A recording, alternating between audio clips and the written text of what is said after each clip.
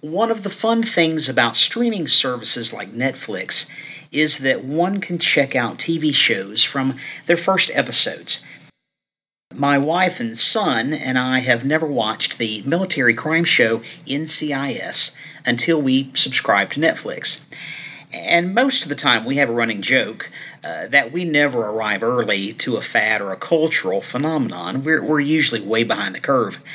And most of you have probably at least watched one episode in the over 15 years that it's been on. Generally, it begins with a crime involving someone in the military. There's a crime scene, and then Agent Gibbs and the NCIS crew they show up, and Gibbs barks, "Who's in charge here?" as they're trying to get down to business. Who's in charge here? But getting to the source of an issue has always been a concern, and not just of TV detectives. Whether we're on the right side of the law, like Gibbs, or maybe something's going on that we don't like or approve of, and we want to call someone in customer service, we ask the question, who's in charge here? We try to find that one to whom we can vent, or to whom we can call out. Well, we view a similar scenario today in Matthew chapter 21, starting with verse 23. Jesus has arrived in Jerusalem in the temple. The blind and the lame are being healed. Young and old alike are praising him, but there are those who are not overcome with joy. And in verse 23 of chapter 21, we read that when Jesus enters the temple, the chief priests and the elders of the people, they come to him while he's teaching. And they say, "By what authority are you doing these things? And who gave you this authority?" The chief priests and the elders ask those two questions. By what authority are you doing these things? Who gave you this authority? Who's in charge here?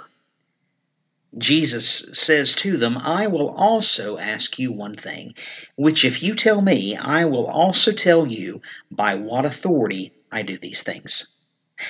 Jesus replies, and Jesus is pretty slick.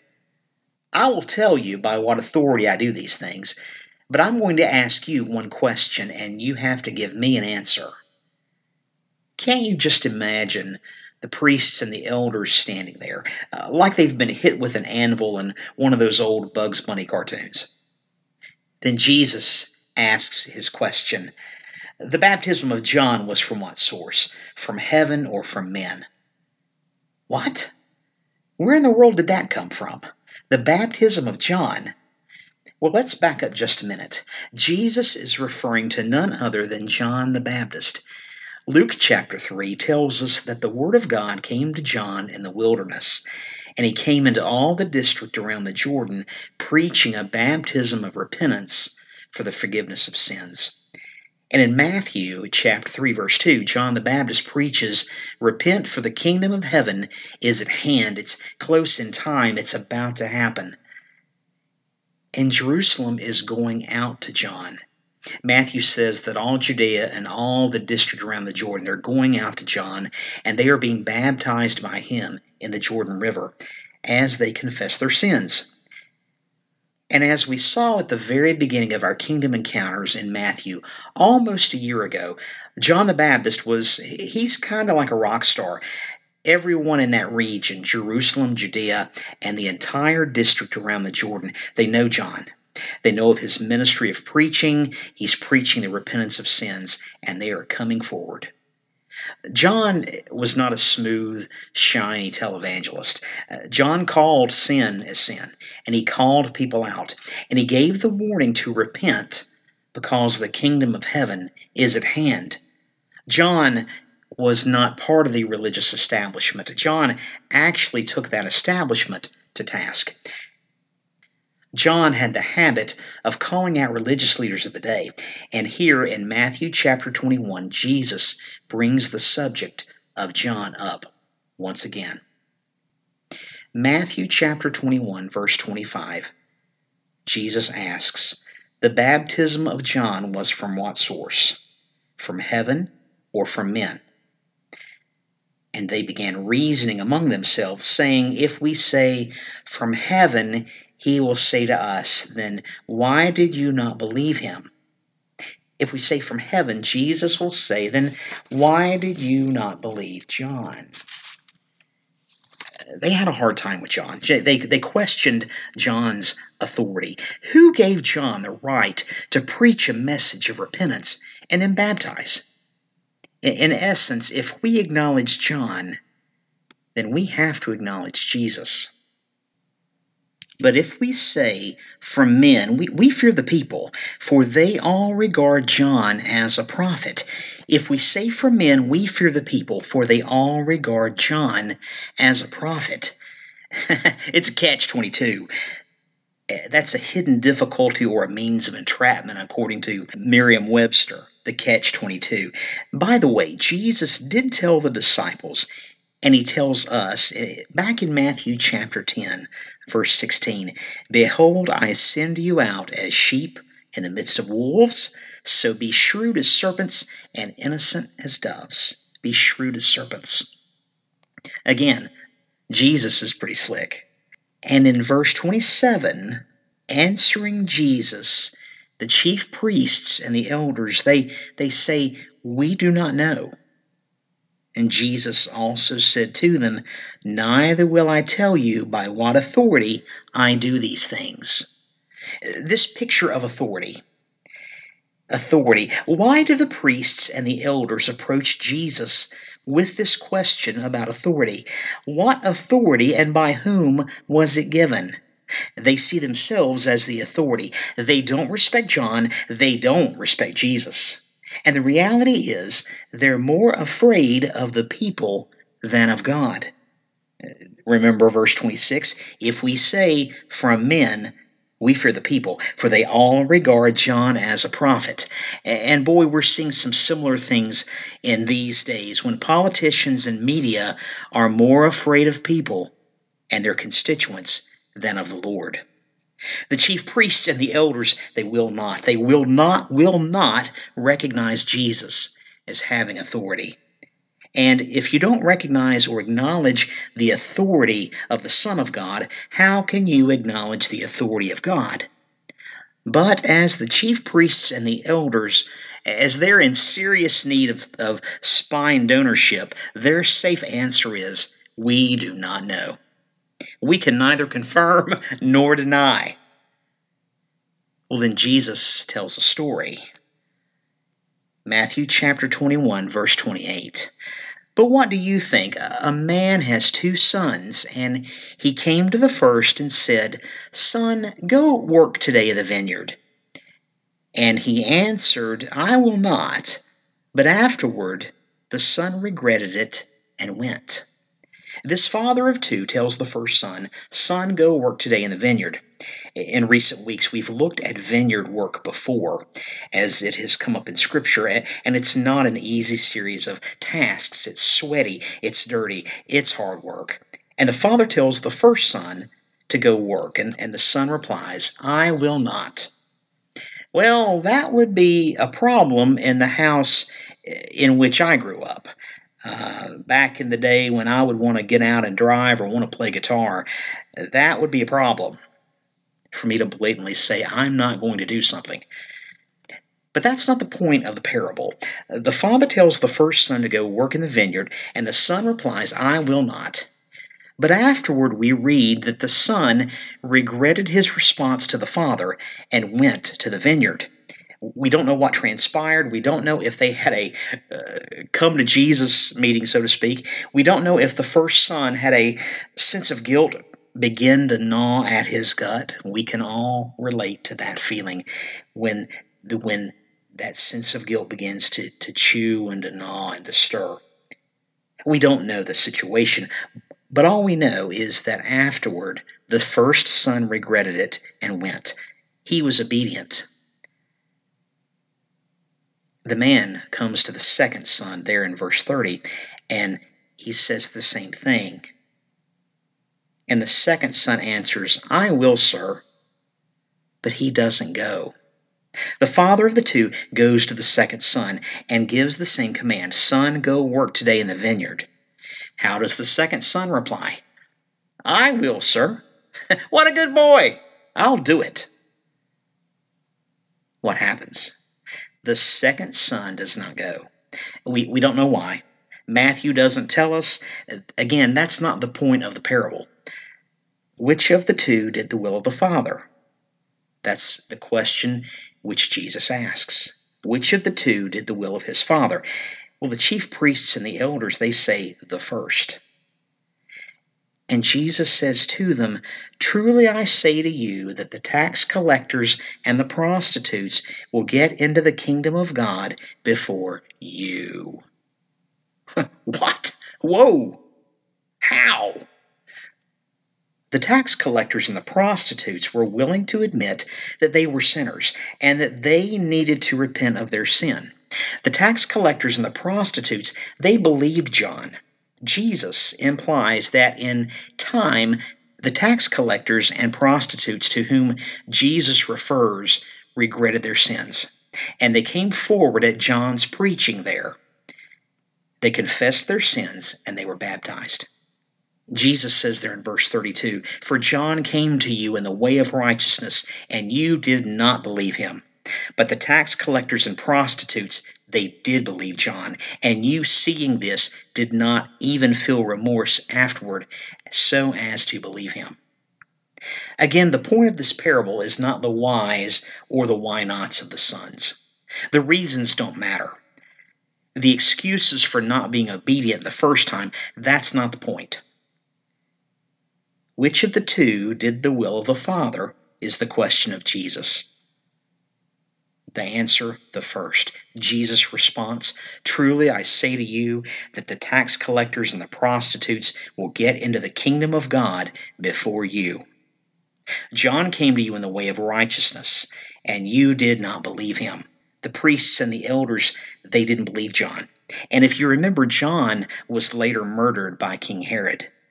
Jesus said, "John came to you in the way of righteousness, and you did not believe him. But the tax collectors and the prostitutes, they did believe John. And you, priests and elders, seeing this, did not even feel remorse afterward as to believe John." The tax collectors and the prostitutes, they were willing to admit that they were sinners and that they needed to repent of their sin. The tax collectors and the prostitutes, they believed John. The chief priests and the elders, those religious leaders of Israel, they saw all those who were coming forward to be baptized by John for the repentance of sins. But the priests and the elders did not even feel remorse afterward so as to believe John. The religious leaders feel no remorse when a message of repentance is preached. That, my friends, is scary because we see that even in these days. Those priests and the elders, they can't see the forest for the trees. Or maybe is it that they couldn't see or that they wouldn't see? They weren't willing to even consider. It all comes back to authority. Who's in charge here? We have a rampant difficulty with authority. We always have. Yes, we've seen in recent days how also authority can be abused and how authority can disrespect individuals. We've seen that in Scripture as well. We've seen wicked kings of Israel abuse and mistreat their people. We've seen religious leaders do the same. But at the end of the day, we all have a problem with authority. And now we are sowing the fruits of decades of disrespect. We've seen children disrespect parents. We've seen parents disrespect other adults in front of children. We've seen those children disrespect teachers and those grown children disrespect policemen. And we wonder why we live in a climate of disrespect. Authority. We all want our own way. No one wants to be told what to do. And sometimes it masks itself as convenience and state-of-the-art. I want my custom options. Have it my way. And when we take this custom shop approach, an option, and we want to apply it to every area of life, we will ultimately have a problem. Everyone doing what is right in his or her own eyes sounds like a great option until what is right in my eyes doesn't agree with what is right in yours. When having it my way impacts you having it your way. Authority. Who's in charge here? The chief priests and the elders ask Jesus those two questions. By what authority are you doing these things? And who gave you this authority? And Jesus says, I will also ask you one thing, which if you tell me, I will also tell you. The baptism of John was from what source? From heaven or from men? The chief priests and the elders said, we do not know. And Jesus said to them, neither will I tell you by what authority I do these things. Well, actually, Jesus answered them. Jesus did tell them when he said, John came to you in the way of righteousness, and you did not believe him. What did Jesus mean? Back in Matthew chapter 3, verse 13, we read that Jesus shows up arriving from Galilee at the Jordan River. He's coming to John to be baptized by John. And in verse 14 of chapter 3 of Matthew, John tries to prevent Jesus, saying, I need to be baptized by you, and you're coming to me? Jesus answered John, saying, permit it at this time, for in this way it is fitting for us to fulfill all righteousness. Then John permitted Jesus. John tries to prevent Jesus from what John supposes as a means of demeaning the Son. He tries to prevent Jesus from being baptized. Jesus answers John, permit it at this time, for in this way it is fitting for us to fulfill all righteousness. Both Jesus and John want to fulfill all righteousness by both acting in obedience. Jesus wants to be obedient to his Father, and John wants to be obedient to Jesus. And by being obedient to the Son, John is being obedient to the Father. The Son obeying the Father, the prophet John obeying the Son, thereby obeying the Father. Then John permits Jesus. This is a powerful picture there at the baptism of John having authority. It's not audacity, but it's authority. It's an allowance of humbling service. What happens next there at the baptism there in Matthew chapter 3? Jesus rises from the water. The heavens open. The Holy Spirit of God descends upon the Son. The Father speaks his pleasure in the obedience of his beloved Son. John understands his place and his role in the drama of redemption of mankind, and as a result, John's humility and obedience allow him to witness this manifestation of the Trinity. And this manifestation of the Trinity announces that the kingdom of heaven is now here. What was once prophesied and pointed to through the prophets is now realized. And looking way back, all the way back to the book of Exodus, Israel, enslaved, was called out of Egypt to pass through the waters of death at the Red Sea, brought by God into freedom and new life.